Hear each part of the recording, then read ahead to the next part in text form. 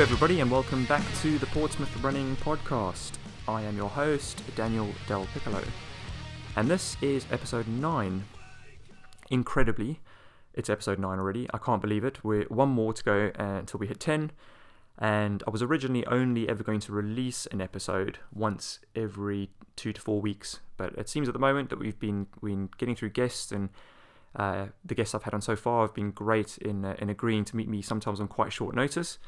So here we are, one episode short of episode 10. So hope everyone's enjoying the show. And it brings me to my first point, actually, which is this next week. There won't be a show released next weekend because my kids are on half term. I've got a fairly busy week coming up. And next weekend, I'm travelling over to Wales to take place in the Hocker Half Marathon, which is, I think it's in the Afan National Park, which is about 40 minutes northwestish of Cardiff. So really looking forward to that. Taking the family along with me for a few days. So we're visiting some family in Wales who have just had a new baby. So it's all exciting times. But yeah, there will be a week's gap, which I guess is good in one way because it allows everyone to catch up on some of the episodes that you may not have finished or may not have listened to yet.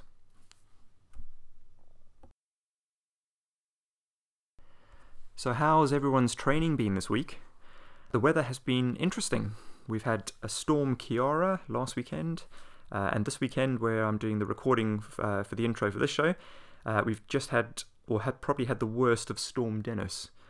It's Sunday today, and I've just been out for a run along the seafront, and it's nothing like it was last week Sunday, that's for sure. Storm Ciara last week did not disappoint. I went out on Sunday at high tide and ran along the front, and it was quite interesting because there were quite a few people out there just walking around, taking footage and photos and things, but to run in it was an experience. And it reminds me of a mantra that I kind of have with the running, and that is often that these kind of conditions you would normally avoid, when you're just at work or having just a standard weekend out and you're in normal clothes, and you would never consider going out in them. If you do go out in them during a run, it's just absolutely refreshing and revitalizing, and it really makes you feel alive. So often the thing that you would most avoid can produce the most fun. And the same even applies down at a more granular level. Often if you're out on a run, or certainly if I am, and I'm on the trail, and I'm just running along and just enjoying myself, enjoying the views, and a huge puddle comes up, rather than avoid it, sometimes going straight through the middle of it is just brilliant. Really, I don't know what it is about it. Obviously, you get dirty and your shoes get dirty, but that's fine. You can clean everything afterwards. You can clean your legs, but there's just something really, really enjoyable about going through the puddle sometimes rather than over it or around it. And speaking of the storms, I thought it would be a good idea to give a shout out to all the parkrun teams in the area, because the teams and the RDs and the event directors in particular have a really, really difficult time sometimes of making that decision to call off parkruns. And I know with the storms that have been around for the last couple of weeks, there's been quite a few called off, and it's really disappointing when it happens. But most of the time, most people really go with the decision, and they're quite happy when that happens. But it is a difficult decision to make because you often, as a run director or an event director, are sitting there looking outside, thinking, well, I'd run in it. I think it's going to be okay to run in, and you're never quite sure whether or not to make that call. But thinking about everything and safety is you're wearing a completely different hat because you've got to consider everything. And I've got a personal experience with this through being a run director and event director at one of the junior parkruns. And that is, you can look outside and think, yeah, it's a little bit windy and it's raining, and the juniors will be fine running, but you've got to consider fences, you've got to consider sticks and branches and trees falling over, and bushes and things that can be blowing around the course. And often, with the kids being so small, kids being blown around themselves and being pushed into each other. So yeah, it's a difficult call to make sometimes, but well done to all the teams out there who do that, and keep the communication open with everyone and keep everyone informed through the weekend. So I know yesterday Southsea Parkrun went ahead because they were down there earlier on at about 8 to half 8 in the morning, checking the conditions and stuff. So that was a really, really good call as well. So thank you to all the teams out there that do all that hard work with the parkruns. Now, before I switch over to the interview, I just wanted to give a shout out to a sports shop which I've used quite a few times over the last couple of years, and it's Alton Sports, who specialise in running gear and running clothes and shoes, and they stock loads and loads of gadgets as well, and anything, all the way through to nutrition options and all sorts of stuff. They offer like gait analysis services, and they do pretty important other services like bra fittings, and they've got an immense selection of over 15 different shoe brands. And I often describe the stores to my friends as kind of like the Aladdin's cave of the running world, because you go inside the shops and they make such good use of their floor space that there's often, as a shopping experience in itself, you can spend quite a while in the store trying things on and having a look at all the different products and stuff. So yeah, really, really good shopping experience. We're quite lucky in the south because we've got a couple of stores. In fact, there's 3 stores if you count Alton itself. But we've got one over in Eastleigh that I use because it's close to where I work, so I can often get in and out of the shop quickly and conveniently.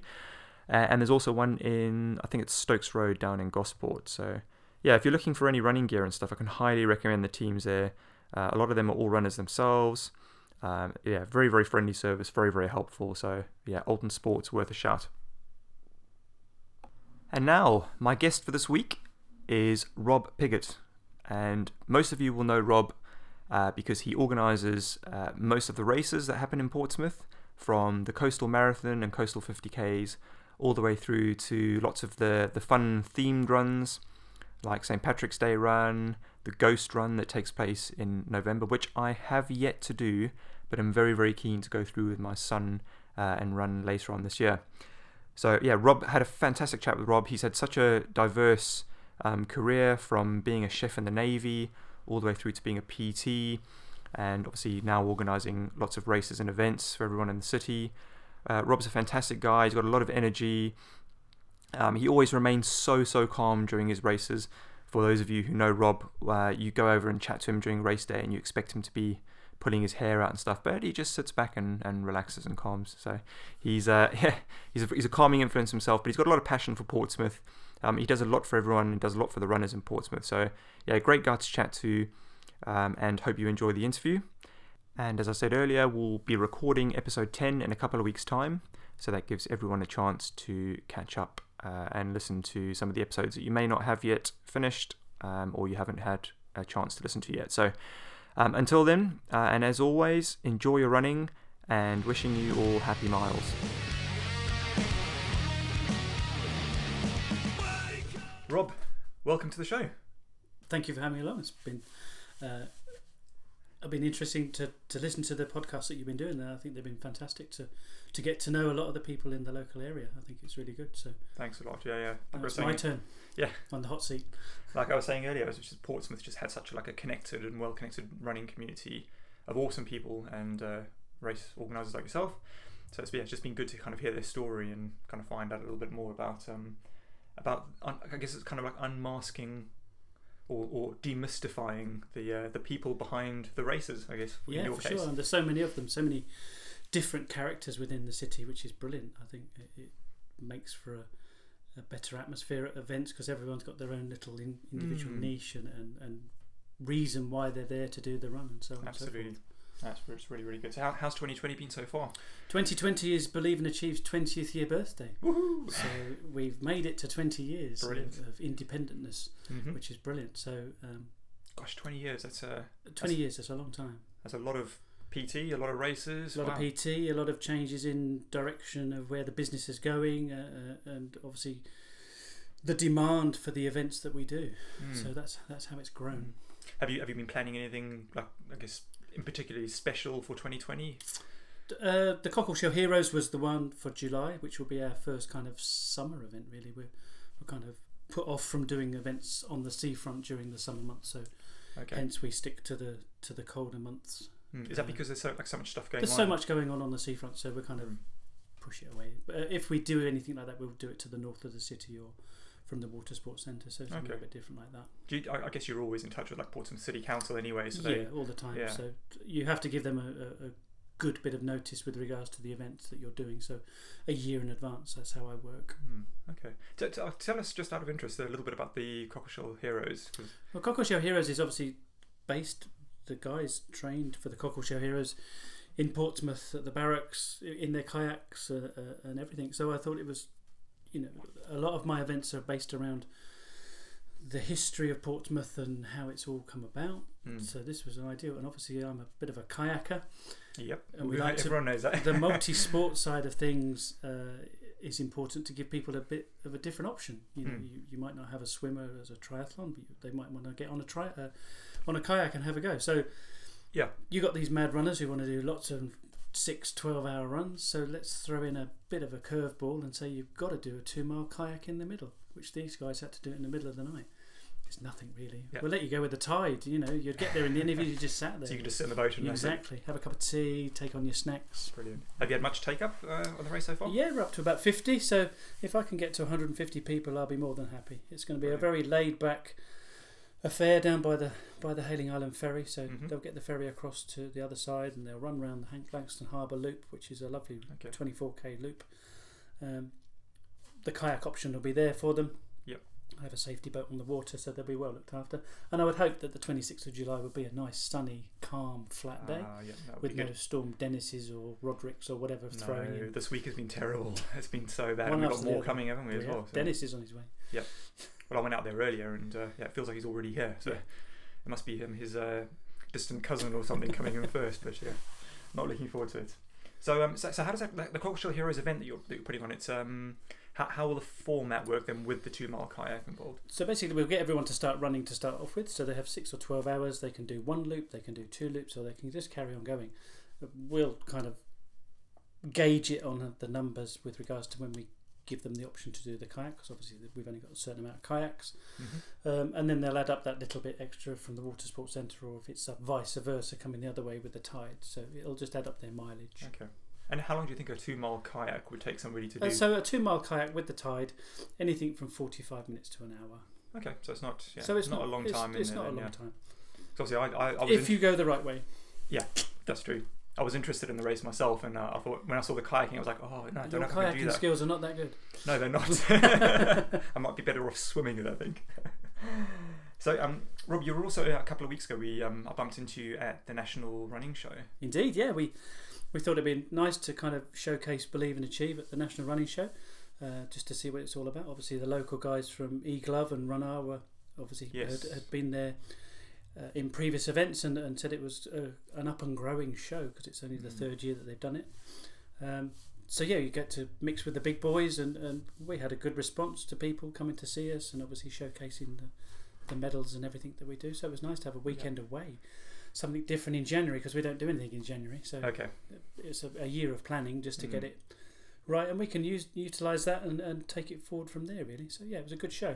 A good experience overall. Then nice to meet all the nice to meet all the suppliers, the other race event organisers, the people that just go out and run. So the people who come up from Portsmouth to say hello and put their hand in the fruit salad surprise drawer and call themselves out a marathon place, but they've only ever run a 10k.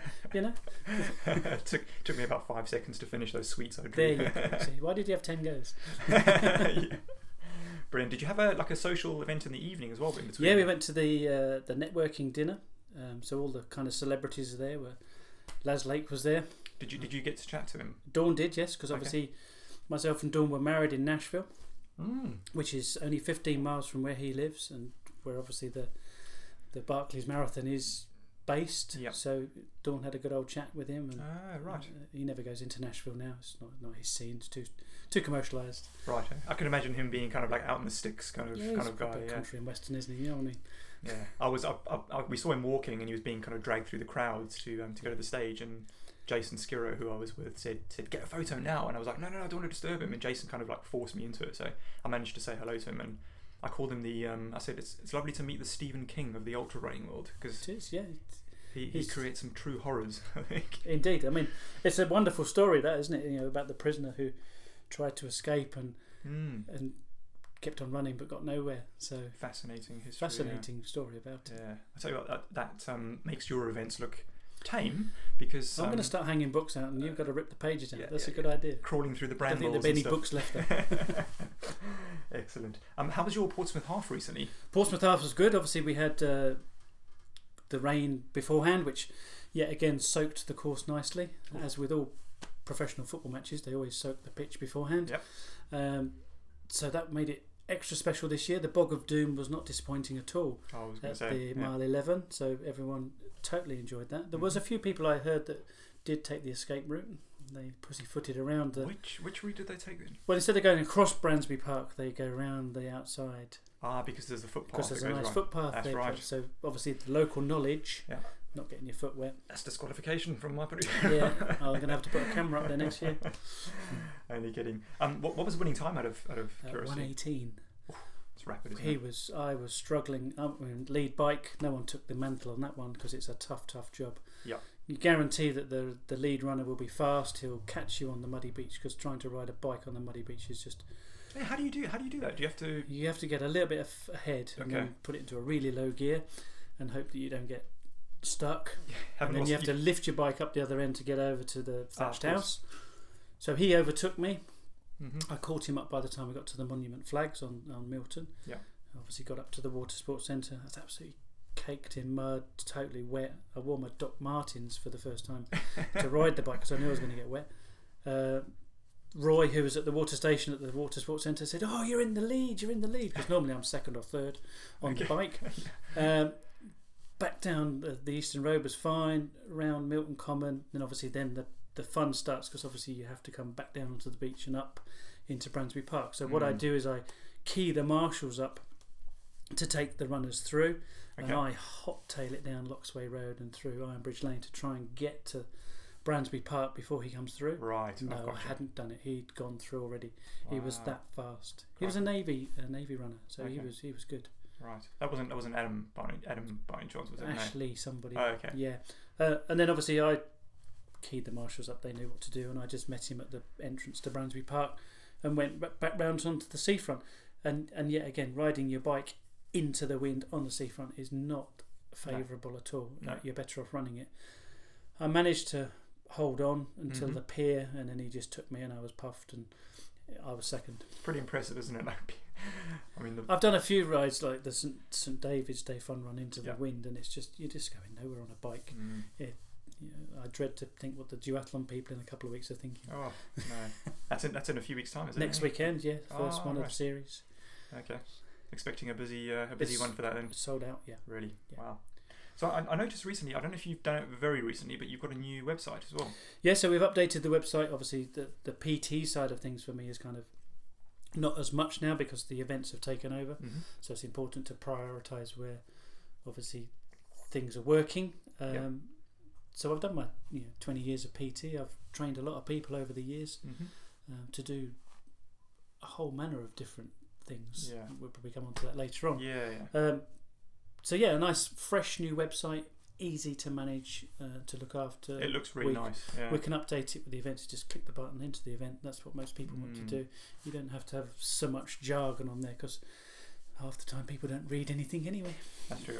Well, I think it's a little bit more friendly on the mobile than your website, so it's it's really really good. I think it's been a very very good addition. I mean your events are just like so popular in Portsmouth, and obviously you do so many of them. You're probably the main race organizer around Portsmouth, so I think all your events are taken up really really nicely, and you get such a wide range of runners as well. You get fast people, you get slower people. It's just inclusive. So I think what you do with the races is absolutely brilliant. And we'll probably talk a little bit more about Believe and Achieve and the coaching you've done a little bit later, but just to kind of peel away a little bit and maybe start drawing some kind of timeline, as I always say, I'd like to find out a little bit about young Rob and what he was like. So let's start with where you grew up and stuff. Okay, so I was born and bred in a little village called Ightham, which has a pronunciation of Ightham, which is Ightham. Ightham, right, yeah. ITM. There's a little village just outside Sevenoaks in Kent. Obviously, Sevenoaks has only got one oaks because in '87 the 6 oak trees fell down around the cricket green, so there was only one. So it's one oaks. One oaks. I like that. I was in the village. Had a wonderful childhood. Very active, playing football, playing cricket, riding the bike round. Ended up doing paper rounds. My dad was a carpenter in the local builders firm, so I used to work with him. got jobs working for them, serving petrol, dug 2 graves. Wow. Good money in grave digging. Never had I to say work. paper rounds, and just generally been very, very active Okay. as a child, and thoroughly enjoyed it. What school did you go to? It was a wilderness school for boys, just outside Sevenoaks, so it was a 5-mile bus journey. Lots of sports. Lots of sports opportunities? in those days, yeah. Athletics, sports, cricket. So yeah, you were 2 or 3 times a week you were doing sports. Oh, really? Okay. Yeah. Was that like within the school hours or That's within the school extracurricular? hours, yeah. That was Okay. within the school hours. And then we used to come home, have tea, and go out, and, Okay. and get called in when it was dark. You know. All right. Yeah, very good. So tell us a bit about the other sports that you played. What kind of you mentioned football. Yeah, so football was pretty good standard at football. Played for the village team, and obviously then when I left to join the Navy in 1980, obviously continued it from there as well. Okay.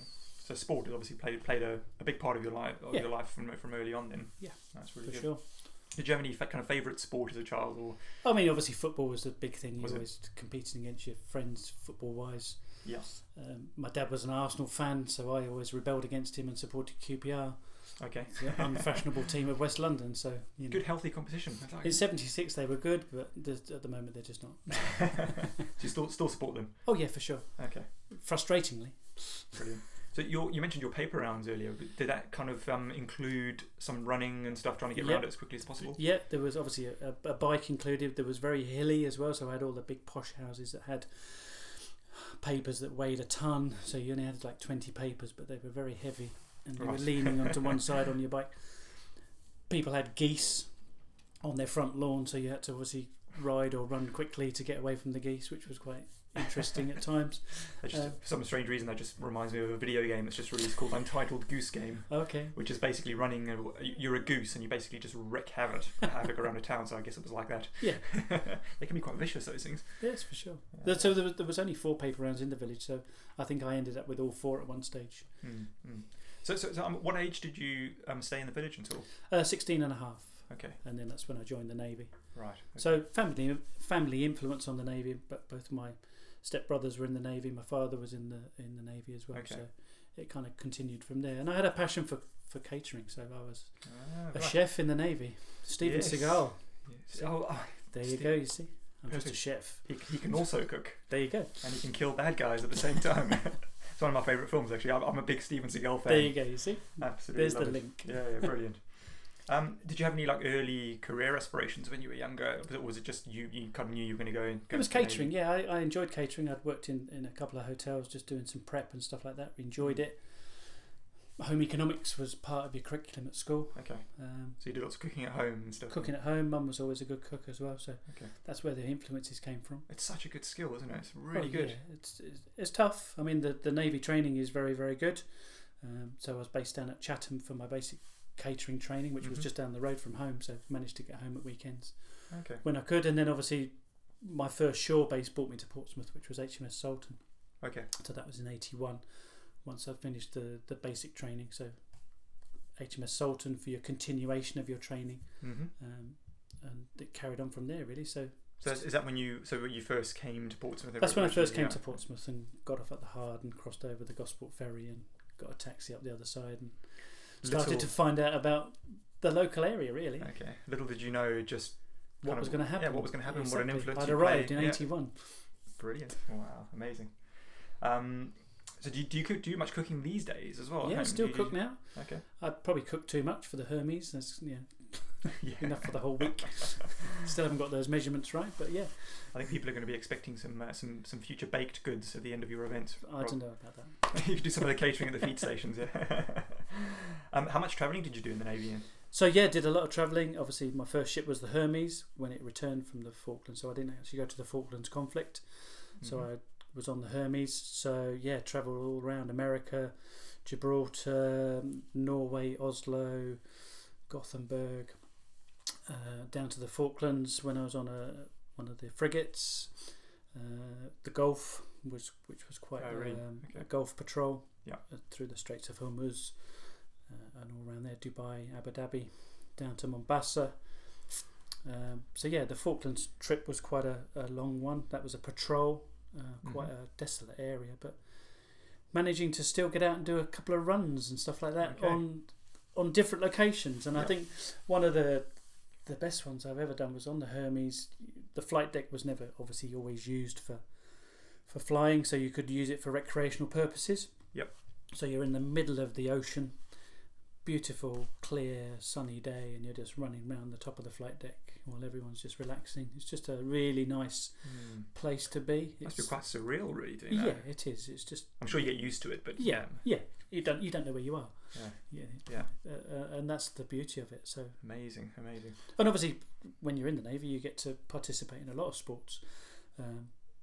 Run the Rock of Gibraltar. That's a tough event. I was going to ask about that. So, is that a yearly thing that the Navy do? Yeah, I think it's pretty much when I was in the Navy. I think it was when ships went in, they had the opportunity to get ship's company to have a go. Yeah.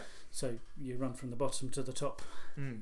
get chased by monkeys, and come back down the other side. Or I was going to ask about the monkeys because the monkeys there they can be quite. they've got a bit more vicious over the years. Yeah. I think with the onset of snack foods that they now have. Yeah. So yeah.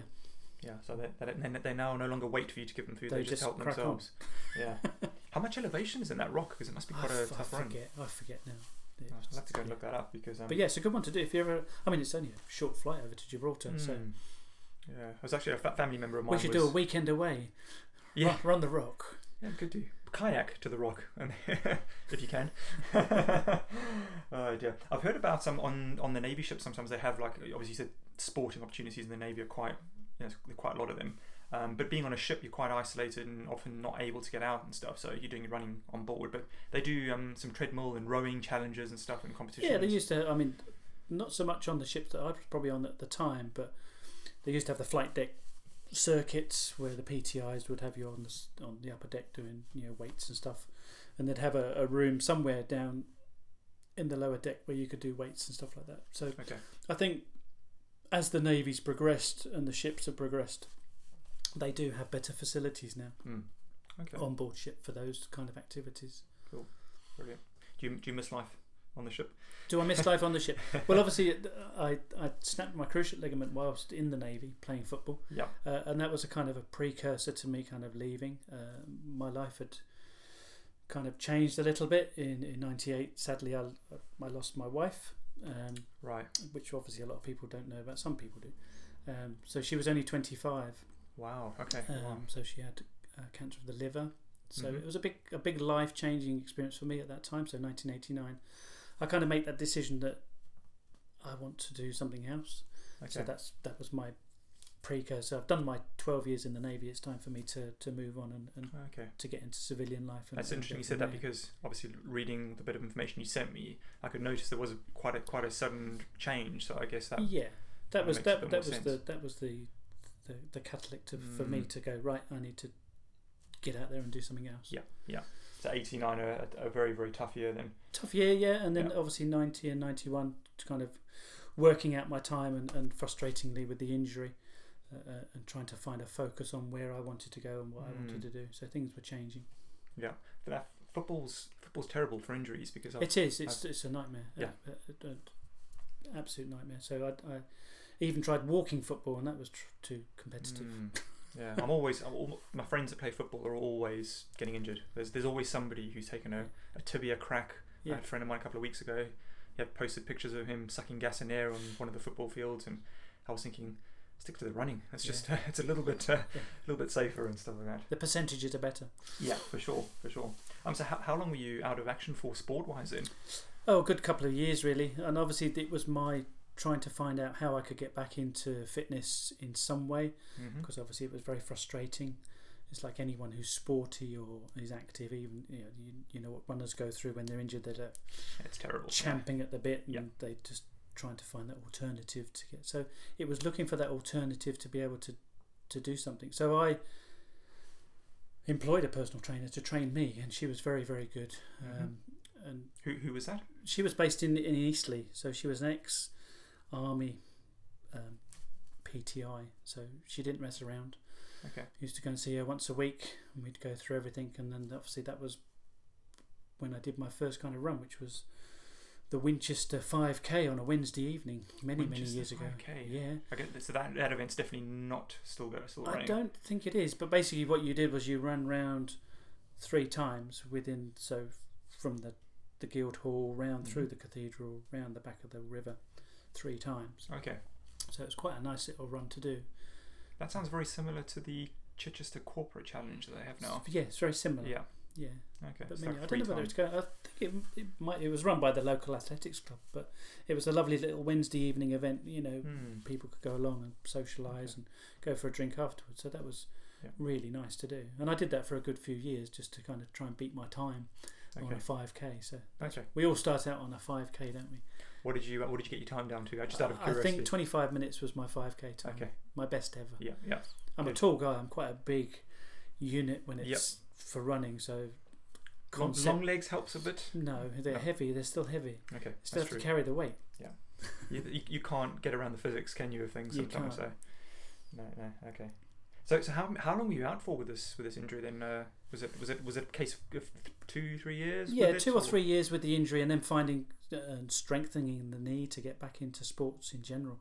Okay. And just to plod on really, and obviously changing careers. Worked on P&O ferries for a little bit. Was taking my kind of sports science to become a PT. Okay. So had become interested in that side of things. Was that just a kind of evening course or self-paced course? Weekend courses, Future Fit, which were based in Fareham. Okay. So you used to do your gym exams, which was very interesting. Find out about the body, nutrition, so all aspects of physical training, which was very important to me for my own worth, really. Cool. And then obviously to pass on that knowledge in the future to other people to be able to overcome injuries and to achieve goals. Hence to believe and achieve was kind of born from there, really. Two good words when it comes to coaching people. I think you have to believe and then you achieve pretty much. Yeah. Having the belief is I think is the important bit, or the passion. Yeah. Rob, you also sent some information that you worked part-time in some gyms and kind of boxing clubs. So that was the kind of the feeder into the PT world. So working at Havant Leisure Centre, Waterlooville, Horizon, Fitness First, assisting with boxercise classes, which were very, very good for all-round conditioning. Yeah, so of course. Yeah. Boxing training is hard. Pretty hard, because obviously they run, they have to endure, strength training, so it's a bit of everything. But it was, for me, it was in a forward direction. There was no too much twisting and turning, which I didn't want to aggravate the knee. Okay. So that was my important thing. I didn't want to be twisting and turning, so I didn't play football anymore. I didn't do anything like that. Yeah. That would aggravate it. Do you remember a boxing gym at the time? It might have been. I'm not sure if it was still there at the time, called Lips in North End. Lips. Do you remember the Lips studio? And there was also one near to St Mary's Church. There was one there as well. Okay. So I used to go to Lips. Proper spit and sawdust. Yeah. Oh God. Yeah. I used to go there for and train with a coach there, Gary Clark. Gary? Yeah, I know Gary. I used to coach with Gary. Gary used to take me and my friends just for kind of like a private kind of, maybe it was just him and there was like 3 of us or 2 of us at the time, and he used to cane us for a couple of hours. He's still going, Gary. Yeah, because he's up at Tilsey at the moment while they're rebuilding the Moneyfields. That's right. Which has just got the grant to be built, hasn't it? Yeah, he was. I really look up to Gary. He was Gary's fantastic. Lovely. He was so motivating. And go back a long way with Gary. Really? Okay, that's interesting. I'll have to. You should ask him. Yeah, I will. Oh, for sure. I saw him not so long ago on the seafront. I've done a few runs with Gary as well. Oh, really? Yeah. Okay. Oh, I didn't realise he'd run actually. See, the connections are coming together. You see, that's why. This is Portsmouth. There's so many connections. This is Portsmouth. This is what makes it so special, I think. Yeah. It's an island. Brilliant. So I guess a little bit back to the running. So you were doing a few 5Ks at this time. So you've done the Winchester 5K a few times. You had some good results. You managed to get your time down to 25 minutes. And were you doing any like personal training and stuff with people at this time? Just kind of experimenting with a few people who just wanted a bit of training, and enjoying it really, and seeing people progress and get fitter and losing a bit of weight, whatever their goals were. Everyone has a different goal. It must be so satisfying helping people. Oh yeah, and to record it and to take notes and to just they have to justify.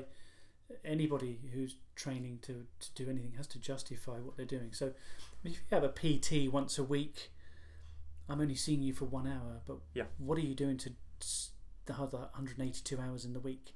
So which is a long time. Yeah. You stop eating, or do you know what I mean? Why am I yeah. not losing weight? There must be something. So you have to be honest, and it's a very very good connection between the two people. Did you keep in touch with your clients through the week when they weren't with Yeah. you and stuff? Just Text emails messages or emails, whatever.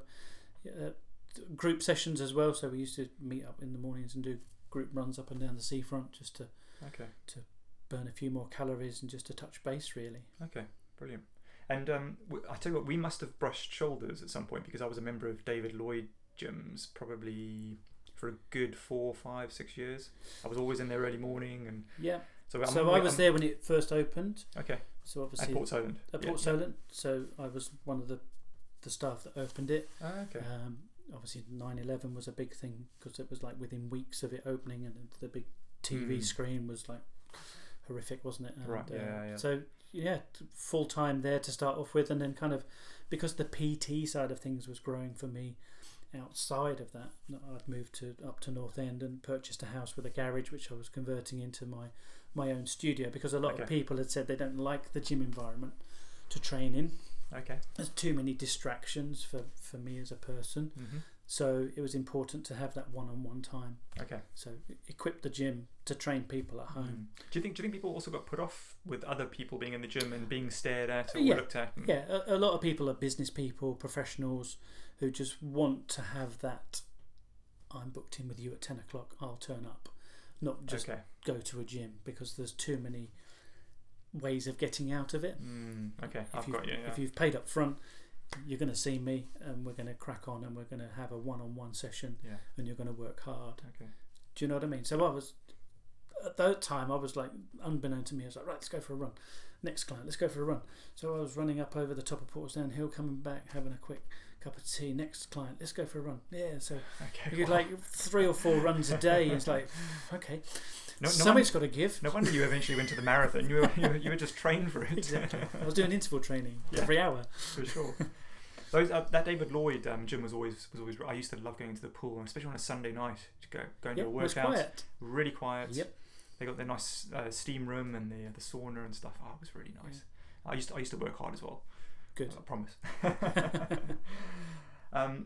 Rob, you said that you were doing obviously some training up at, was it Fareham or Future Fit? Yeah. Obviously that was prior to joining David Lloyd. So correct. After you've done all your training, then you do your continuation of training. So you keep your kind of ticket, and you have to do so many training hours during a year to keep your kind of PT certificates going. But you've done some nutrition based work and stuff with them as well. Nutrition as well, which is important, and obviously, as I was to find out with regards to marathons, obviously trialing different ways of nutrition. And it was very interesting. I listened to your podcast with Dell the other day. He was saying about boiled potatoes. Mine was baked sweet potatoes. Okay, there you go. Because I like the sweetness of it. So that was always my... Would you put salt on those as well, or would you just... No, I would just put some seasoning on. Okay. Some oregano or something. Okay. Just to give it a bit of flavour, but just baked in the oven and then put into a Tupperware tub, and they would be my go-to before, during and after an event. Okay. And Jaffa cakes. Jaffa cakes. Jaffa cakes. I think I've seen those at your races, I'm sure. Yeah, you have to have a Jaffa cake. Yeah. They always go. So nutrition's such an interesting topic for me, because obviously I do like some very long distance races through the year, and it's the one thing that I believe is just the impossible puzzle to solve for a 100-mile event, because once you think that you've cracked a nutrition plan and it can work all through training, you go into the race and it's a completely different ballgame, because there's temperature, there's what you've eaten in the weeks leading up to the event, how your body is, sickness and illness and sleep deprivation. Just all, there's so many factors involved. You just can't seem to key it down to a thing that you can eat on a run that will. Yeah, every run's kind of different. Like you say, the temperature, the how you've preparation, whether you've got a slight cold or illness beforehand, which you may not even know about because it might be so subtle. And some of the products were just terrible, weren't they, in the early days? Some of those gloopy, horrible gels were like... there's a lot more choice just now. Sit on your stomach and you just don't... You didn't know whether you were coming or going half the time. It's horrible.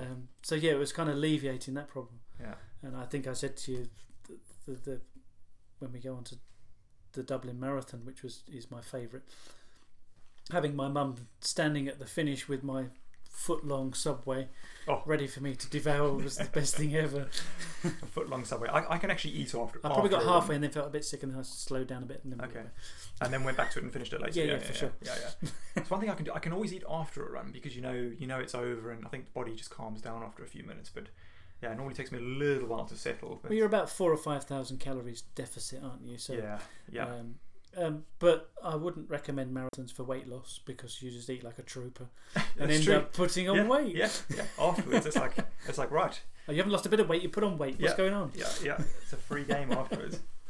We always get cakes in the office where I work, and after a big race, it's just days of eating cakes, and then I feel sick again. It's just like, right, I need to do another race. Anyway, so tell us a little bit about the marathon running then. So I think you ran your first marathon in 2002. Yeah, 2002. Obviously, working at David Lloyd, I'd met a couple of clients who were keen on doing a marathon. There was an American girl over here working over here, and she wanted to do Dublin. Mm-hmm. And then, lo and behold, another girl came along and said, I want to do a marathon. I think she had a relationship split up, but she was determined to do a marathon. Right. So they weren't fast runners at all, but just like going through the whole process of how it's going to go. And I'd never done a marathon before. So for me, it was a good learning curve to probably run with someone a bit slower. Yeah. But to guide them through what could possibly happen. So, lo and behold, the first ladies' marathon was Manchester. Okay. But then the other lady said, well, my marathon's Dublin, which is 2 weeks later. So I did 2 in 2 weeks in the first ever marathons that I did. So it's a good thing that your clients were taking you out every hour. Yeah. So the first one in Manchester was in the middle of a park somewhere in Manchester. It wasn't a very big marathon at the time. Is that what now has become the Manchester Marathon? Yeah, they've kind of changed over the years. So it wasn't a big marathon. I would probably say maybe 3,000 or 4,000 people. Okay. And so she cracked that out in 5:25, which was good. We got to the end in the park. So it's a long time to be out on your feet, isn't it? So, yeah, you're at the back end and waving at people in front gardens. Yep. And then obviously the next lady was off to Dublin, and it was about the same time, 5:25. So she persevered, but it's getting to those miles from 20 to 26. They're the tough end for any novice marathon runner who you play mental mind games. It's amazing. I can do 10k in an hour. No, you can't, because you'll double that. No. It'll take you 2. Yeah. Always, it's kind of exponential, isn't it? Yeah, for sure. And that's trying to get that message across. Just keep moving. Yeah. Well, I think people who you can tell haven't quite grasped what it's going to be like. You know that they're going to experience it at some point. So, and they always do. And I always said we might fall out, but we'll crack on. Yeah, and we'll be friends afterwards. And you'll hug me at the end, and we'll be fine. I love that. I've had my own tiffs with people before in races when things are going nasty. Because it's up here in the head. Yeah. And my saying was, I think there is a marathon in everybody in some way. It doesn't matter how you do it. You look at the likes of Eddie Izzard, who does all his 67 marathons, but he was stopping for ice creams and interviews, and he was taking 8 or 9 hours. He was having a lovely day out. Yeah. It's okay for him. He's a superstar. He's got nothing better to do. True, yeah. Put up in a hotel, and it was all lovely. Do you know what I mean? Nice massage afterwards. Exactly. Probably, we haven't always got that. You talk about massage there. Massage for me was very, very important. Okay. In the build up to any long running event was to regularly have every couple of weeks a sports massage. Okay. And after the event, so I always made sure that was always kind of plumbed into my training. Okay, and you would do that for you advise it to your clients as well? Yeah, for sure. But whoever the masseur was at the time definitely made sure that they were getting that kind of therapy as well, because it's important. There's nothing worse, is there, when you've run a marathon and your legs are seizing up, you can't go down the stairs, and you wonder why. You need to carry on with those regular massages and flush out those fluids and just get yourself back in the game. Yeah. Are you a fan of going for a run afterwards? Or? I wasn't so much, because I was still active anyway. Ice baths were good. Okay. I got into that. I had a paddling pool in the back garden when I was doing my training runs, and made sure that I jumped in them, and that did help. Okay. That was kind of like when things were changing with regards to physical fitness, weren't they? Things and were coming about and more open to the public. So footballers were doing it. So ice baths were very important if you could stomach it. I think obviously also the introduction and birth of the internet in family homes and stuff. So information was becoming more freely available. You didn't have to subscribe to Runner's World anymore. It was all there. We've all subscribed. I subscribed to Runner's World. That was the go-to magazine of the time, wasn't it? You know, everyone had a copy of Runner's World. Absolutely. It's changed. That's the game. where your list of races was. Yeah, absolutely. Yeah, now everything's so easy. I mean, I can 10 minutes before I go out and do an interval session, I can just Google like interval session example because I want to do something different, and I'll have 100,000 different options. I think for the layman as well, it was important to give them the information where to get the proper information from, because there was so much out there and people became confused. Well, some people, say I've got to do a 20-mile run or an 18-mile run before I do a marathon, and the build up to it. So it's just a gradual build up, isn't it? It's how you feel. Don't feel as though you have to do it. If you can't do it, you're not feeling well, then do an alternative exercise and just get that time on the feet to be able to achieve it. It's really good advice, because often you put yourself under too much strain, don't you? And they bang their heads against a brick wall and get really frustrated. And you see that a lot on social media with people telling you, "Oh, I'm worried about this marathon, I'm worried about this, and I haven't trained hard enough and everything." Go and enjoy it. Don't try and do a time. Pressure. No. So your clients were all happy. They got through their marathons. I did my first two. Hey. 2 within 2 weeks, which is perfect.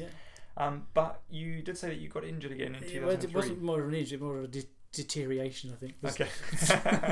All that exercise over the years of training. So what happened there then? So basically, I was experiencing a lot of lower back pain. So even to the case where I couldn't even bend over to clean my teeth. So excruciating pain. So eventually, obviously, many trips to the doctor, had an MRI scan, and that was kind of like when you have something done like that, you get to see it firsthand, and your mind then understands what's going on with your body, I think.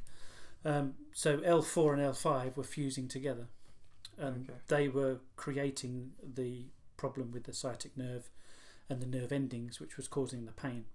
So I was in a lot of pain. So at one stage I had gone out for a run. I was probably halfway down Fox's Forest, and I just literally seized up. I could not move. So I kind of, gingerly roboted my way back and got back home, and that was excruciating. The pain, but I couldn't. Was that your stop point where you thought? That was. This is a problem. Okay. So just doing your everyday training run, and you're coming to a complete standstill. So you were off for a little while after that, were you then? Yeah, I was off for obviously looking for alternative. Massage was important. Hot stones, alternative remedies like glucosamine, MSM, cod liver oil, good diet, lots of core stability, fit ball work to kind of free up the lower back and to look at alternative exercise. So cycling was a big one. Some swimming was important as well. No running for a little while? No running, no. It was just not going to happen because of that pressure. And also the sciatic nerve as well had kind of kicked in as well. So, Oh, crikey. So frustrating again. Really frustrating, isn't it? I mean, it's always an up and down game for everybody, but to have something like that serious enough to take you out, it's but I was thankful that I was a PT, so obviously I'm teaching people off on my back like a dying fly, thinking you'll be fine. What about your clients that wanted to go for a run? You just couldn't do it then? Well, I couldn't do it. I'd probably get on the bike. Fair enough. I was a cop out, but I was frustrated. I couldn't do it. You'll be fine. I always refer to cycling as seated running. Why not? So obviously you had that injury, but you were still doing PC and stuff like that. And in 2006 and 2007, you returned to the marathon distance. Yep. So I'd obviously done a lot of work on lower back, core stability. Got myself back in the game. Started to do some little runs and started to feel a lot better. Probably get fitted for a good pair of running shoes as well was important. Alexandra Sports, big in the city, very, very worthwhile. That 1 hour of having a look at what your feet do. So my go-to shoes are Ghost. I've been through from Ghost 1 through to Ghost 13 now. Oh, really? So wow. I'm ghosting along. I'm a ghoster. Is that anything to do with the Ghost run? With the Ghost race? There you go. So obviously that's an important thing as well, and it's good the way they kind of do the shoe designs now, so people can see where they are with regards to what kind of edition they're on as well. Okay. So you can track where you are year on year. So you say a good pair of running shoes, 500 miles, it's time to get them changed. So many people would turn up for PT and you go, the first thing I say, can I have a look at your running shoes? Okay, we need to throw those squash shoes out because you ain't going to run nothing with that one. Right, yeah. Tennis shoes and Tennis stuff. shoes, they're falling apart. I got these from Nike. No, they're not good. Time to get yourself properly fitted. And that was a valuable thing as well. Okay. As a runner. Yeah. I think having a good pair of shoes is super important. I mean, I used to always get my shoes from a bargain bin, kind of like whatever was on deal at JD Sports or wherever it was, and I ended up with stress fractures doing big ultra mileage. But then I switched to Hoka and never looked back since. Never looked back since. Makes you a bit taller, doesn't it? A little bit taller, yeah, a little bit taller. My friends are always going on about them, but yeah. It's good I think when you find a pair of shoes that works for you, and then you start realizing the impact it has and how it benefits you. Then it's a real treat. You can tell the difference. I found having lived most of my life in a pair of running shoes or training shoes, find it very difficult to wear a pair of normal shoes and go out without having some kind of lower back pain or something. Yeah. Do your size? Do I have interest? Your sizes on your trainers slightly differ? Slightly, probably half a size. Half a size bigger. So I realised the other day, because I can't remember the last time I bought myself a pair of work shoes. I think I've got a pair from like years and years ago that I still use, but they're size 8.5. So that's what my normal shoe size. For my Hokas, I wear 10.5, but I like a lot of room around my foot. Yeah. So all the reading you do tends to kind of steer you away from doing that. But I find it which absolutely works a treat. My feet look good. I haven't lost lost a few toenails from other incidents, but my feet look really good, and I love having the room and the space in my shoe. But two sizes bigger is a bit big, but it just works. So what kind of other marathons have you run then? So 2006, I was obviously training a guy called Paul Seeley, good friend of mine. He was a windsurfer, kite surfer, just a go-getter basically, and we just started going away for weekends and running all these races in all different parts of the country because we wanted to do something. And then at the start of 2007 I said, all right, well 2006 I did Dublin. We went to Dublin together. Spent time with my mum and dad. Had a nice weekend away because the Dublin Marathon was always on the Irish Bank Holiday Monday. So you got an extended weekend, which was lovely. Bit of Guinness over the weekend. Guinness Factory, yeah. It's good iron for the Guinness is good. It's really good, isn't it? Yeah. So nothing wrong with a pint of Guinness before a marathon. I crave Guinness Porter, not real Guinness. Okay, that's a bit stronger. Always after a long run. Okay. I absolutely crave it. It's the only alcoholic drink I drink. I don't drink any other beers, nothing. Just the West Indies Porter. Okay. So yeah, it's a strong ale. I was going to say it's a strong one. That one. Yeah. So how was Dublin then? Dublin. I mean, I love Dublin. It's just a fantastic city. Yeah. It's quite easy to get to. 45 minutes flight from Southampton. Get yourself an Airbnb near to the start finish. But lovely atmosphere. Good party weekend because it's the Irish Bank Holiday as well. Big marathon as well. Big marathon, 15 to 18,000 people. Gosh, supported by a lot of international runners as well. A lovely course. Is there a ballot to get into that? No, you could always just sign up for that one. Okay. A lovely course. In the early days, you went anti-clockwise, and then later on, it went clockwise. So you go in a big circle around the city, up through Phoenix Park, past the zoo, into the local areas. It's just a lovely marathon too. Very well supported. By the locals, and you finish in the city centre. And you've been to that one how many times now? I've done that 6 times. Yeah, and of course you showed me some of the photos and stuff in your file. The haircuts, the haircuts had to be done. What's with the skinhead look? Come on. So it was just. and how many know about that in Portsmouth? Not many. I don't know how many people know about that. They're going to. So you always had race photographs, didn't you? Yep. How do you get noticed on a race photograph? So you have to have something done to your hair. So I was having zebras, Mohicans, tight skinhead cuts, and every single one was different. A lot of people, Rob, just put a hat on or something. Yeah? They put a hat on, but I just had to, and you were recognised from the back by people and so on and so forth. So, Got lots of comments from other runners then, I guess. Oh, yeah, for sure. Yeah. I think that's great though, doesn't it? Like sparks up conversation with Put somebody. your name on the front because people will shout your name. Yeah, exactly. Hi, Robbie. Go, Robbie. Yeah. It goes skinhead, or zebra, or whatever it was. Exactly, and it'll come to light in a story a bit later on about other runners as well. But yeah, so 2006 Dublin, and then at the start of 2007, I said to Paul, right, let's do a really big challenge. So we managed to get a place for the New York Marathon. Lovely, right. So that was for Get Kids Going. So you had to raise £2,500 for them, but that was on the calendar, so we were on it. So right, let's train hard for this. So we did half marathons galore, Grizzlies, Beasts, Eastbourne, Beachy Heads, endurance races, plenty of hills. Yeah, everything. Every weekend was filled with something, so we were active galore. But then I threw in the curveball. Okay. So I said, let's go back to Dublin because that's the week before. So that's on the Monday before. Paul hates you at this point, yeah. Paul was like questioning my sanity, and then something came up. I think it was Nice Work. We're doing the Amsterdam marathon trip as well, so we signed up for that as well, which was the week before Dublin. So you had Amsterdam, Dublin, and New York all in successive weeks. In successive weeks. Wow. So Amsterdam was on the Sunday. Okay. That was a coach trip. Yeah. So you're sitting on a coach from Dover over to Amsterdam in a hotel, off the coach, on the coach, back on the coach. Yeah. And then travelling back, and then the weekend, obviously flying to Dublin on the Friday for the marathon on the Monday, come back on the Tuesday, and then fly to New York on the Thursday, ready for the New York Marathon. It's exciting, but it must brilliant. Have been tough. It was just a fun time, just to do it. You know, people weren't doing that type of thing in 2007. Yeah. It was 3 marathons in 3 weeks. You're crazy, you know. Yeah. Now people are doing marathons every week. I know. Or one a day. Yeah. Or 100 in a row, or whatever it is, 200. So we were the pioneers of.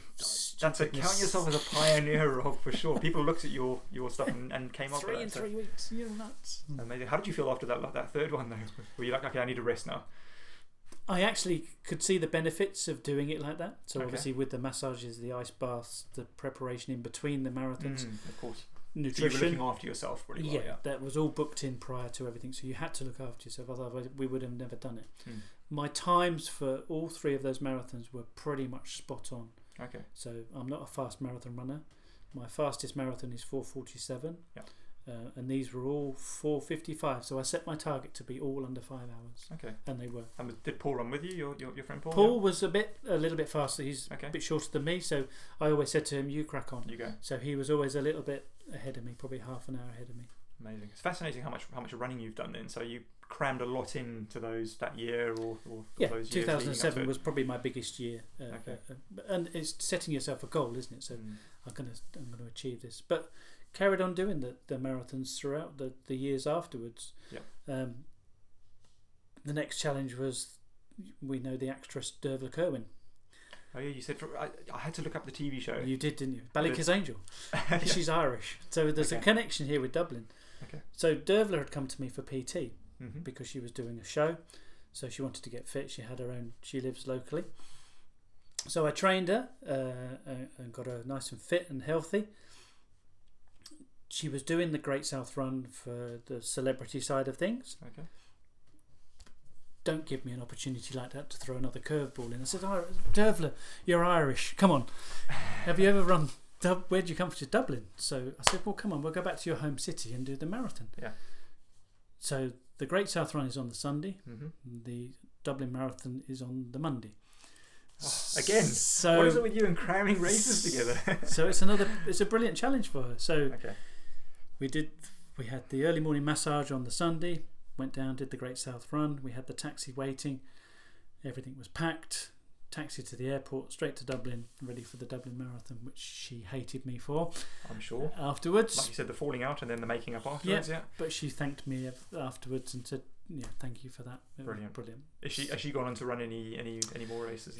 She's done more running and everything. I mean, her husband is obviously Rupert Penry Jones, who's a very fit man from Silks. So she's continued it from there. So my job was done. I challenged her. She achieved it. Another tick in the box, really. Brilliant. So did she believe beforehand? I think she wasn't quite sanity was ruling. But it's another good excuse to get back to Dublin, I think. Amazing. I hope we go in, all your listeners now. Dublin, let's do it. Yeah, let's get a. There you go. Let's book a plane. Rob is plugging the Dublin Marathon. So I'm quite happy to put a tour together. Let's do it. Flight from Southampton, nice and quick. Believe in Achieve Tours, Dublin Marathon. Brilliant. First one. You're not going to get a cut from Airbnb or anything, eh? Not to. Okay. Rob, that's fascinating. I just didn't realise how many runs. Obviously, I was going to ask you, but I didn't know how much racing you'd actually done. So it's pretty incredible.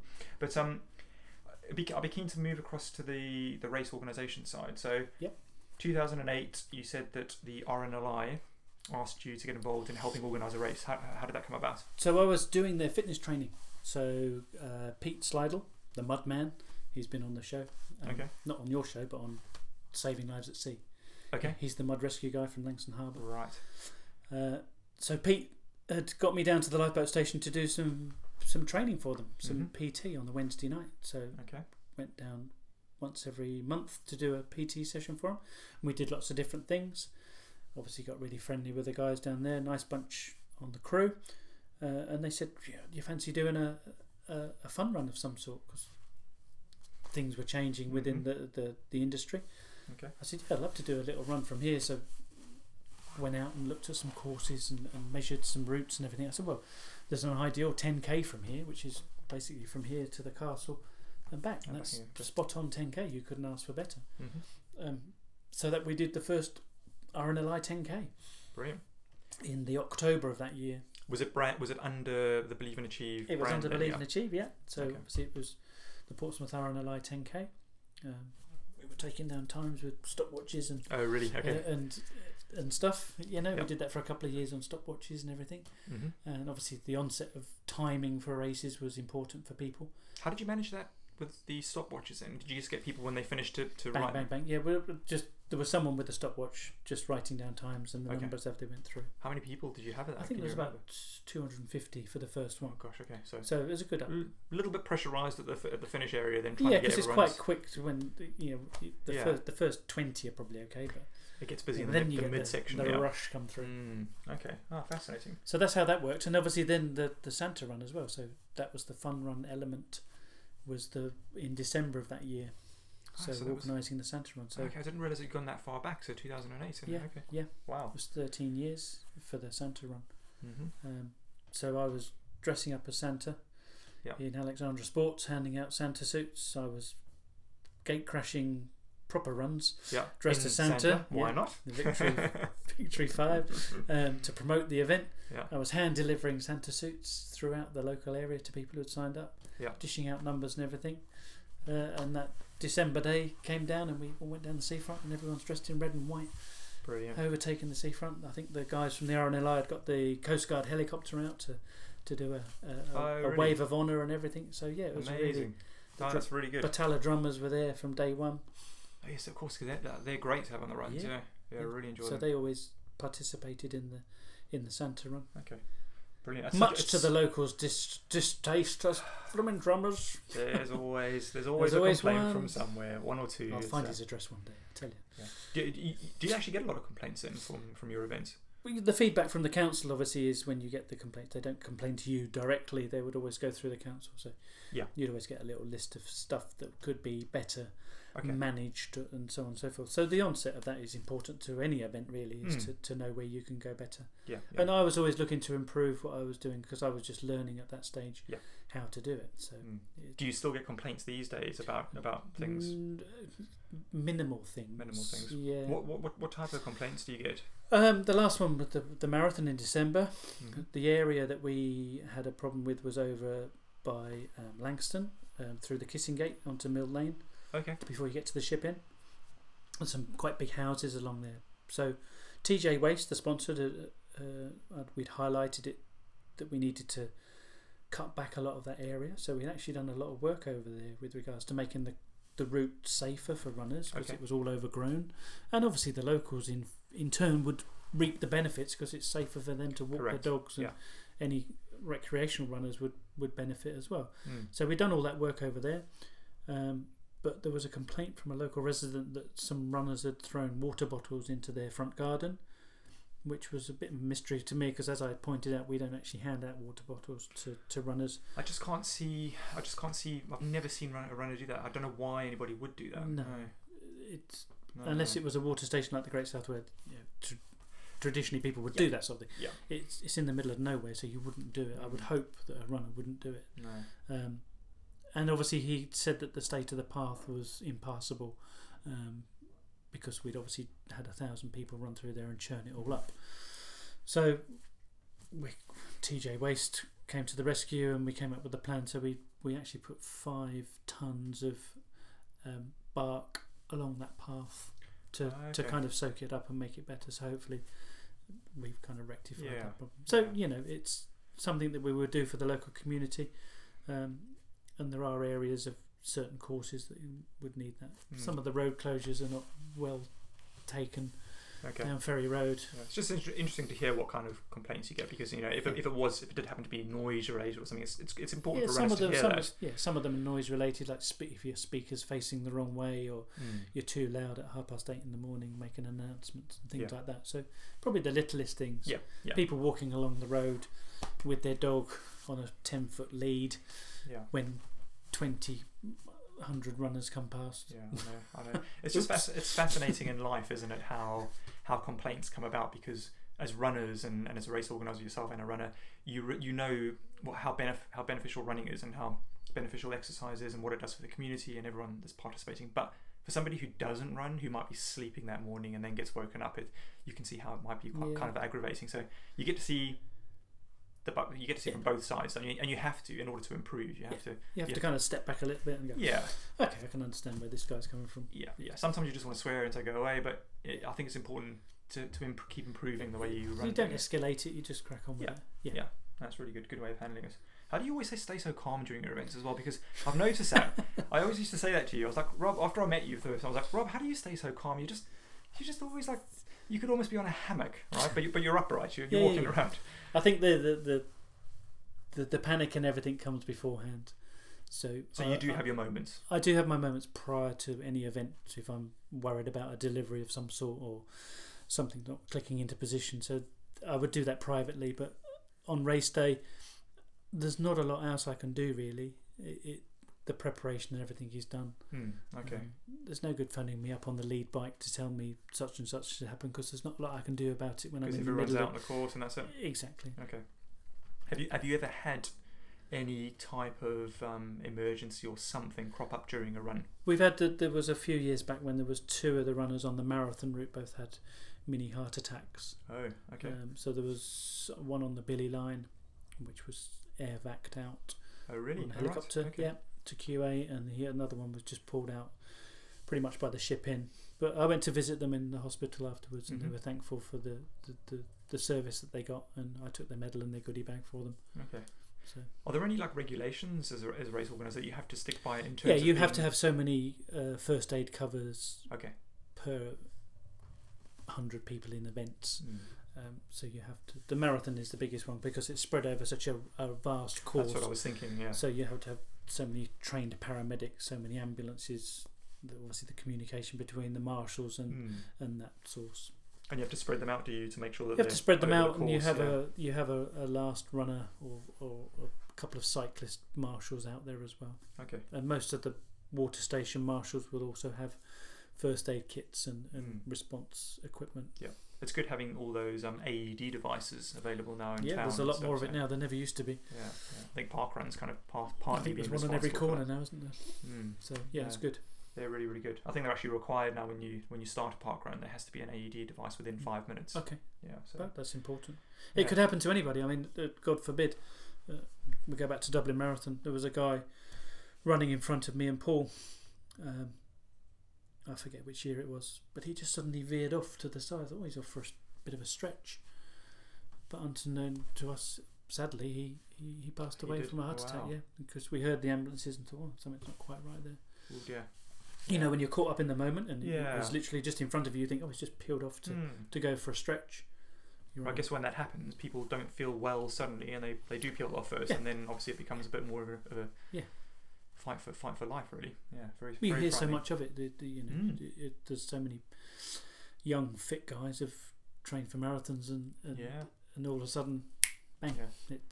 I think it's something stories we hear all the time as runners, and you do often kind of lie in bed at night and think, okay, well, I pushed myself really hard today. I hope everything's okay. And I don't like lying on my side sometimes, where you can actually feel your heart beating. It's just, it just gives me the shivers. I think you go back to the calmness of a race day. For me, lovely Dawn, bless her, she has to put up with me going through everything through race day, so she's my calming influence. But she does say that on the night of a race or before a race, she can actually hear my mind ticking over, just thinking about the slightest little thing. Did I put a sign in the right place? Did I put? Do you know what I mean? There's the slightest little thing. Yeah, I'm sure you've just got so many things. Did you have a little checklist or something that you kind of check off? I have a checklist and tick it off, but my mind still ticks off those lists. So it's tick, tick, tick. Yeah. What about do runners beforehand present you with any kind of like extra challenges and pains and stuff like that? Not as many as I'd just like them to read a bit more. Okay. Take the time to read what the information is, because pretty much it would be covered in most of that information that we do. So I'm guessing that you get the question, where do I get my race number from? Is there a bag drop? Is there a bag drop? It's so funny. Yeah, is there a bag drop? Yeah, of course it's a bag drop. Runners, but read those emails. No suitcases allowed. Just keep it minimal. Or leave it in your car. Yeah, that's true. Yeah. So just as small as you can. Yeah. And read your emails. Damn it. What out of all your events that you put on, do you have one in particular that's the hardest to organise? The marathon is the hardest because of the terrain, the changing terrain over the years of the route itself has changed so much, and it's, I think, within the next 3 years, that route is going to be pretty something special. The work they're doing down the Eastern Road is going to improve that path no end. So, nice. You'll only have the hiccup of the muddy beach, which you're never going to avoid. So. Well, you did this year on the way out. Yes, that's true. That's the first time in 10 years that you haven't had to go across the muddy beach on the way out. Okay, right. Yeah. I was quite pleased about that, actually. I like the muddy beach, actually, but it's okay. So here's a secret to the muddy beach. If you get your Tide app, you can get through the muddy beach at 4.1 metres in height of tide. Okay? Anything over that, you can't get round that top corner. There's no sand or whatever. No, you can't get round that top corner. Okay, all right. Okay, so just 4.1 metres. 4.1 metres. Get yourself a Tide app and look at the tide, and then you can get around there all the time. That's the magic number. I never keep track of the tide, apart from last weekend when I went out in Storm Kiara. Was it Kiara? Kiara, yeah. I went out at high tide on Sunday and managed to actually run at the back of the pyramids as well, which I wouldn't recommend doing. It was dangerous, but there's something I enjoy about that, just being in the... We had a Santa run like that, where it was high tide on the Santa run. It was quite windy, and it was doing that. Yeah, it's I think Pete went down there, Mudman Pete from the RNLI went down with his broom and swept all the seaweed away and made the route safe. It's just so much fun just being out in that whitewash and just hearing the waves crash around you and stuff. It's amazing. Brilliant. So you often cycle on the routes? You're normally the front with the front runner? I'm normally the front runner. Is there any particular reason why you take on that task to do yourself? So that I can make sure that everything's in the right position on the way out. Okay. The job is difficult. It's hard to keep in front of those guys on that type of route and terrain, and especially on the way back, because you're now like a salmon against the tide, and you've got to appreciate why I'm shouting and waving my arms at you. Keep left, keep left, keep left. I'm not doing it for attention or anything. I'm not being, being bossy. I'm not trying to upset you. I try to be as relaxed as possible with people with earphones and stuff like that. But please don't look at me like a complete alien that I'm shouting at you and you can't hear me. Yeah. You need to be paying attention to what's going on. That's your responsibility as a runner. Yeah. I think to look around you, to make sure that you keep an eye on other people. Absolutely. Because they could be in trouble as well. So and it only takes a split second for you to look at your shoes or look at something else to the side, and you're smack bang face into somebody. Yeah. Exactly. Rob, very very quickly. I know a big topic at the moment is the planet and the amount of waste that we have and stuff like that. I wanted to ask you about races and sustainability. In terms of race t-shirts, bottles, goodie bags at the end and stuff like that. Is that something that you're aware of and you take action on? Yeah, we're very aware of that situation with regards to the planet. We're obviously now working closely with the guys from Final Straw with beach cleans and to see it firsthand, basically what's happening to the environment. And it's quite disheartening for me as an organiser to cycle these routes prior to an event to see how much rubbish and crap is actually out there. Yeah. Frustratingly, not by us but motorists or just general public, fishermen, people out for a walk who have no kind of regard to that. So it's not. Yeah. It's everybody's responsibility, but we just wish that everybody would take a bit more responsibility to what they're doing. Yeah, yeah. Because it leaves the legacy for other people to go around. So yeah, I have had occasions where I've been out after an event, picking up water bottles galore and actually finding a lot more rubbish. I could probably spend quite a few weeks out on the course on the marathon route, just picking up litter. Myself and Dawn went out the other day because where they're now starting to do the work on the Eastern Road by the Water Sports Centre, they've chopped down all those brambles finally. Someone took responsibility because it was getting quite narrow around there. But obviously it's uncovered. There's so much rubbish. They found a crisp packet which was 35 years old. Wow. On Hayling Beach the other day. Gosh. Still intact. So expiry date 35. Yeah. So do you know what I mean? So this is where we found like 15 Lambrusco bottles. There's cans of Tennent's Extra, poo bags, crisp nappies, everything. Just everything you could possibly find. You know. But we do our little bit. You know. You can only carry so many bags of rubbish. So I think it's good that people are kind of taking note. You've got the guys from Good Gym doing their beach cleans as well. The South Sea Beach Watch doing their beach cleans. It's brilliant. There are other areas which are forgotten in Portsmouth which need to be addressed, which TJ Waste have helped massively with the area down at Eastney. And of course, TJ Waste, you partners with the John Gosling from TJ Waste is brilliant. Been such a help, and they're going to sponsor the marathon for the next 2 years to come. Brilliant. He's a good athlete as well, John. John is very good, and he gets a lot of the crew from TJ Waste to participate in lots of the events as well. So brilliant! Shout out to them. Yeah, for sure. He's a good triathlete. What and in terms of like, do you, when people enter your races, have they got the option to take T-shirts or not? Or basically, I've never really done the free T-shirt side of things. It's very rare that I've done that. Yeah. The T-shirts that we produce are obviously sublimation print. They're a bit more bespoke. They're made by Skimmeter, who do the recycled materials. So it's brilliant. Okay. So it's an option for people to purchase as opposed to get a free T-shirt. Yeah. Obviously, we're reducing the amount of plastic waste that we have with regards to drinks and everything. So we've reduced that by 50%. We don't do bags anymore for the goodie bags. Okay. So basically, it's a product. So you get your bottle of beer, your pint of beer, your packet of crisps, and your chocolate. Okay. That's good. And it's still in its wrapper. It's like Cracker Jack. Yeah. It's quite fun for us because it's kind of let's see how many runners can drop all their stuff before everyone takes everything. I've dropped it. Oh no. Yeah. It's just that I've been at the National Running Show the other week. I saw Rerun Clothing. Brilliant, wasn't it? With the washing machine and amazing, absolutely. I mean, those guys, Charlotte and Dan, do such a great job there. I mean, they've got thousands and thousands of race T-shirts and probably tens of thousands. I've sent mine off to Too Many T-shirts and had them made into blankets. Brilliant. So I've got one and Dawn's got one. So fantastic. That's but really people like T-shirts sometimes, don't they? They're good. Absolutely. They're good. Yeah. They're good for training. And it is nice to see because I've kind of bespoke the Believe and Achieve ones a little bit special. They are, yeah. So I can spot them quite a long way away out on. And you must see quite so many of them out. It's really quite exciting to see your first Ray T-shirt, someone wearing it on, and you kind of know what year it was produced as well. So they've looked after it well. I'll tell you the other thing that people like on races, but in particular I love it, is you give away your photos for free, don't you? We haven't done, no. Oh, have you not? Okay. Sometimes we have when we've used Stuart Marsh for the marathon. So, okay, I think I may have seen those or something. Yeah, I've seen a couple of years we've done it, but obviously the costs of events are not getting any cheaper. That's true. The prices are rising up, so it has to be kind of taken somewhere along the line. That's true. Yeah, something has to give. I think I answered a questionnaire once, and it was like, what's the most important thing that you want to take away at the end of the race? And I was like, photos. I think if photos are included in a race entry, I just Yeah. think, because everyone loves a good photo, don't they? Everyone loves Yeah.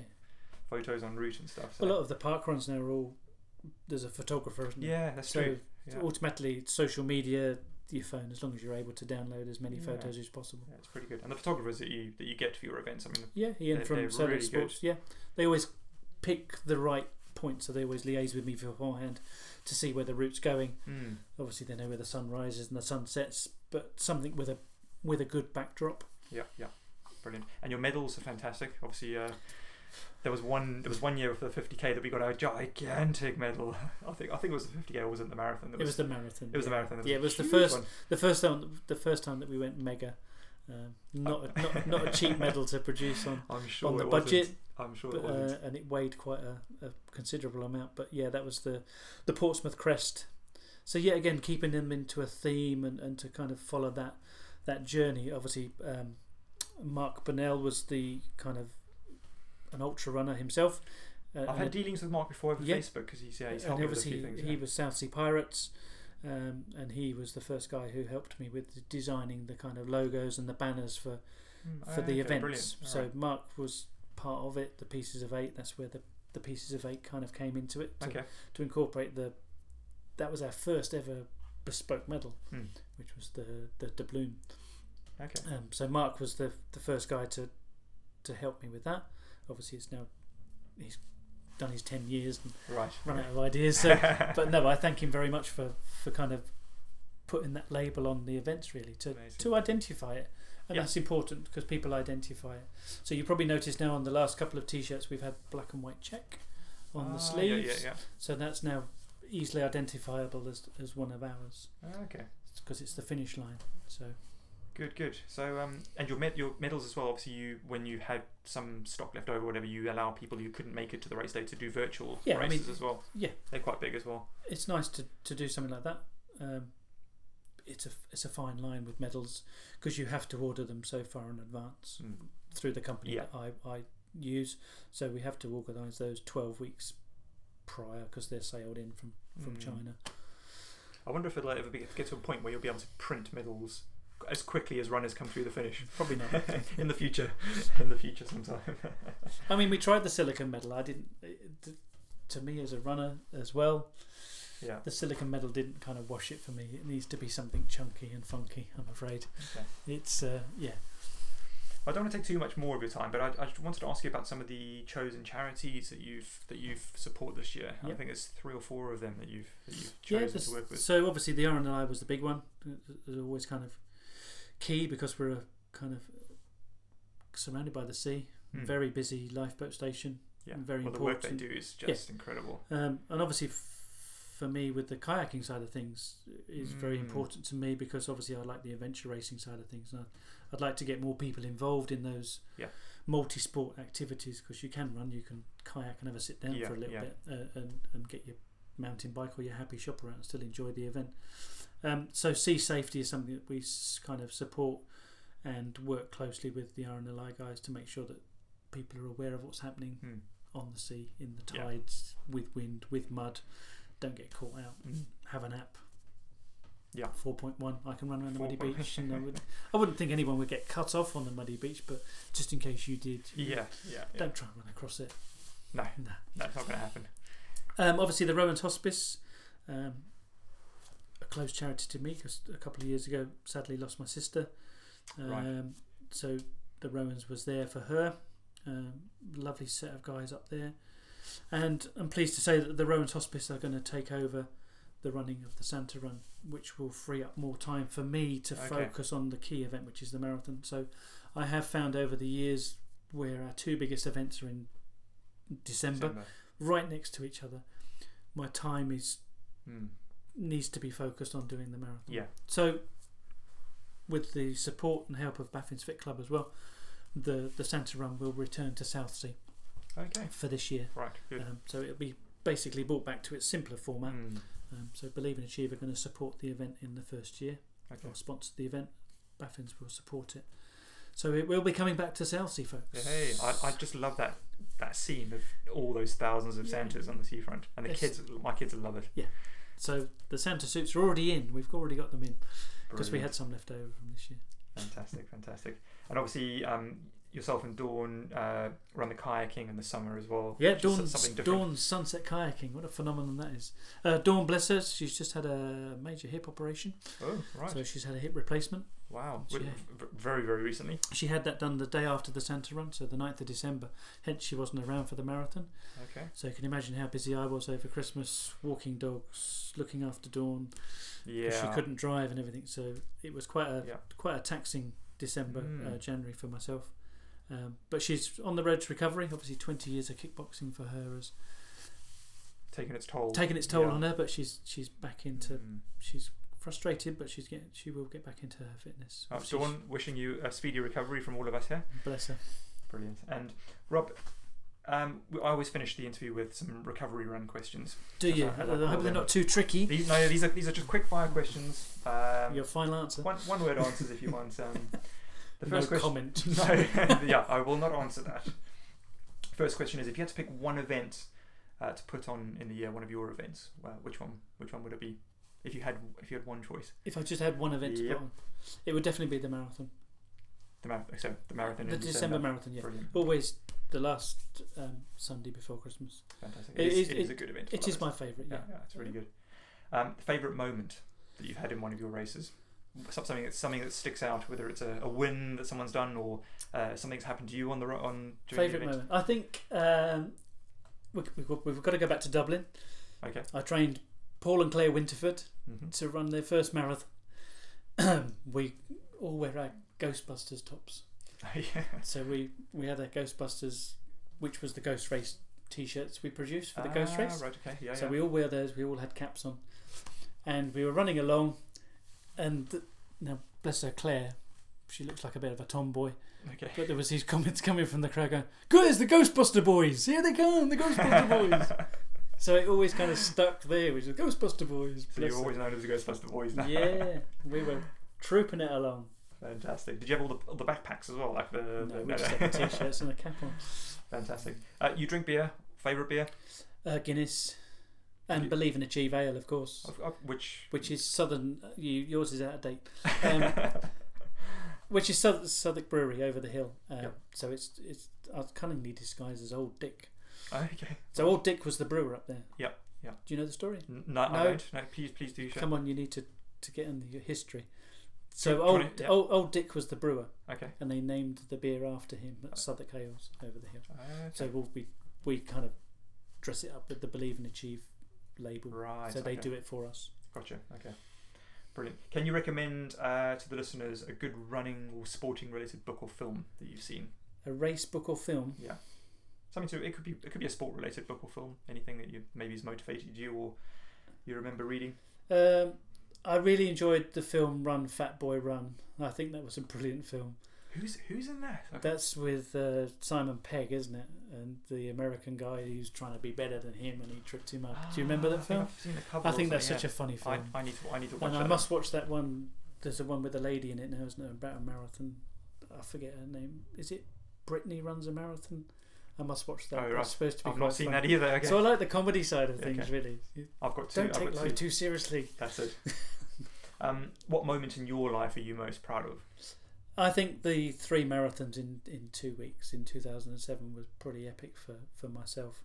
And a good fun time. A good fun time. To think I could actually do that, I wouldn't be able to do it now because I'm kind of injured again. So right. I have retired from marathons back in 2018 when I went and got married on the Thursday and ran the Nashville marathon on the Saturday you do because it's got to be done.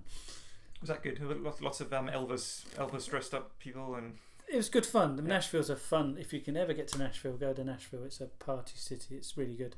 Obviously, Dawn did the 5K, so she was all done and drunk as a skunk by the time we got back at 20 to 5. But no, it's one of the rock and roll series. Yeah. So must have been good. Good Brilliant. marathon. How does Rob relax after one of your events that you put on? How do you is there a hobby or anything that you do afterwards you like to do? Yes, I've taken up golf. Cool. So it was something that my grandfather used to play golf many years ago up in Kent at the Wilderness Golf Course, which is a course I've set myself a challenge to to play on that course. So you have to have a certain handicap to be able to play it. Oh, right. Okay. Obviously, with onset of my now knee injury again, it's just being able to keep active and get out there. So a good walk ruined, but a very tough walk with a set of golf clubs around the Goodwood Downs course is a wonderful course to play. So fantastic. understanding the swing and there's so much little detail to golf. So I'm getting there. It's been a couple of years now of practicing, but just enjoy to get out there. And the beauty of Goodwood is you can actually take the dogs on the golf course with you. Okay. So you can have them on the cart with you. Oh, brilliant! If they're well behaved enough, and they're well behaved. They don't chase any squirrels or rabbits or run after your ball and put it in the hole for you. My dad's a big golfer, and he lives in Perth in Australia. Okay. And I think there's a golf course there on the west coast called Joondalup that he's told me about, and apparently there are crocodiles on the course. Yeah. So he wanted to take me. I was like, nah, maybe not. You've done a lot of travelling in the world. What's your favourite place that you've ever been to that you would visit again? There's so many. It's a wonderful world. Obviously, enjoyed Dublin and Ireland, but America. I think I do enjoy America, especially towards the middle of Texas and Tennessee, around that area. Phoenix, Arizona. Is that all on the what's called the Bible Belt and stuff? Yeah, through the Hudson River and all through that area. But it's deep America. Yeah, it's a really nice place to go. If you want to go for some runs, I think the Nashville Striders. The Nashville Striders. Yeah, you There's follow always them a on Striders Facebook. group. There's so many things you can do. Which you've got these storms coming up, haven't you? You've had Kiera. Yeah. So there's actually someone called Kiera Storm on Facebook, and if you go onto Facebook and put Dennis Storm in, you'll find him. He's there, Dennis Storm. Go and make him a friend because he's coming this weekend. I love that. Yeah. And I always ask the guests just to finish off with, have you got any comments you'd like to finish off with about the running community in Portsmouth? And I think the running community in Portsmouth is fantastic. I think it's grown so much. There's so much diversity in the characters that are out there running, from the long distance runners to the couch to 5Kers. There's so much support for everybody within all the clubs. Obviously, I'm the events director for Portsmouth Triathletes, Pompey Joggers, Baffins Fit Club, and all the local clubs which all come together. The onset of social media has created that kind of well-balanced group that people can actually see what's going on. Couldn't agree more, yeah. And that's important. I think, we've got the duathlons coming up next weekend. It's classified as the really friendly duathlon series because there are people with £2,000, £3,000 bikes parked next to the guy who's just turned up on his first one with a mountain bike. But they'll still have the same amount of support and respect. Brilliant. As each other, and I think that's important to understand that. You know, everyone has their own race to run, but if things do go wrong, then just look at the other guy next to you and ask yourself, like you're doing here with the podcast, there is a story. Yeah, absolutely. There's a journey for them, how they got there and where they're going to go with that. In 17, 18 years' time, they could be telling the same story that I could be telling now. Absolutely. It's that's important. So no, long may it continue, and I think what you've done here with the podcast is brilliant to open it up. It's good for me when I'm working hard on a computer trying to sort out transfers and cancellations, deferrals. I can listen to someone's other story and relate to it that way. I think it's been really good. I'm glad at least somebody's listening to the podcast. I'm listening to your podcast. You know where I am. Rob, that's brilliant. I couldn't agree more. Again, I share the same feelings with the running community here, and I just think it's doing Portsmouth the world of good. It's getting people active. It's getting people healthy. Yeah. It's got a calming nature on the city. I think the running. Long may it last as well. No, brilliant. Thank you very much for inviting me down. Thanks so much, Rob. You take care. You good.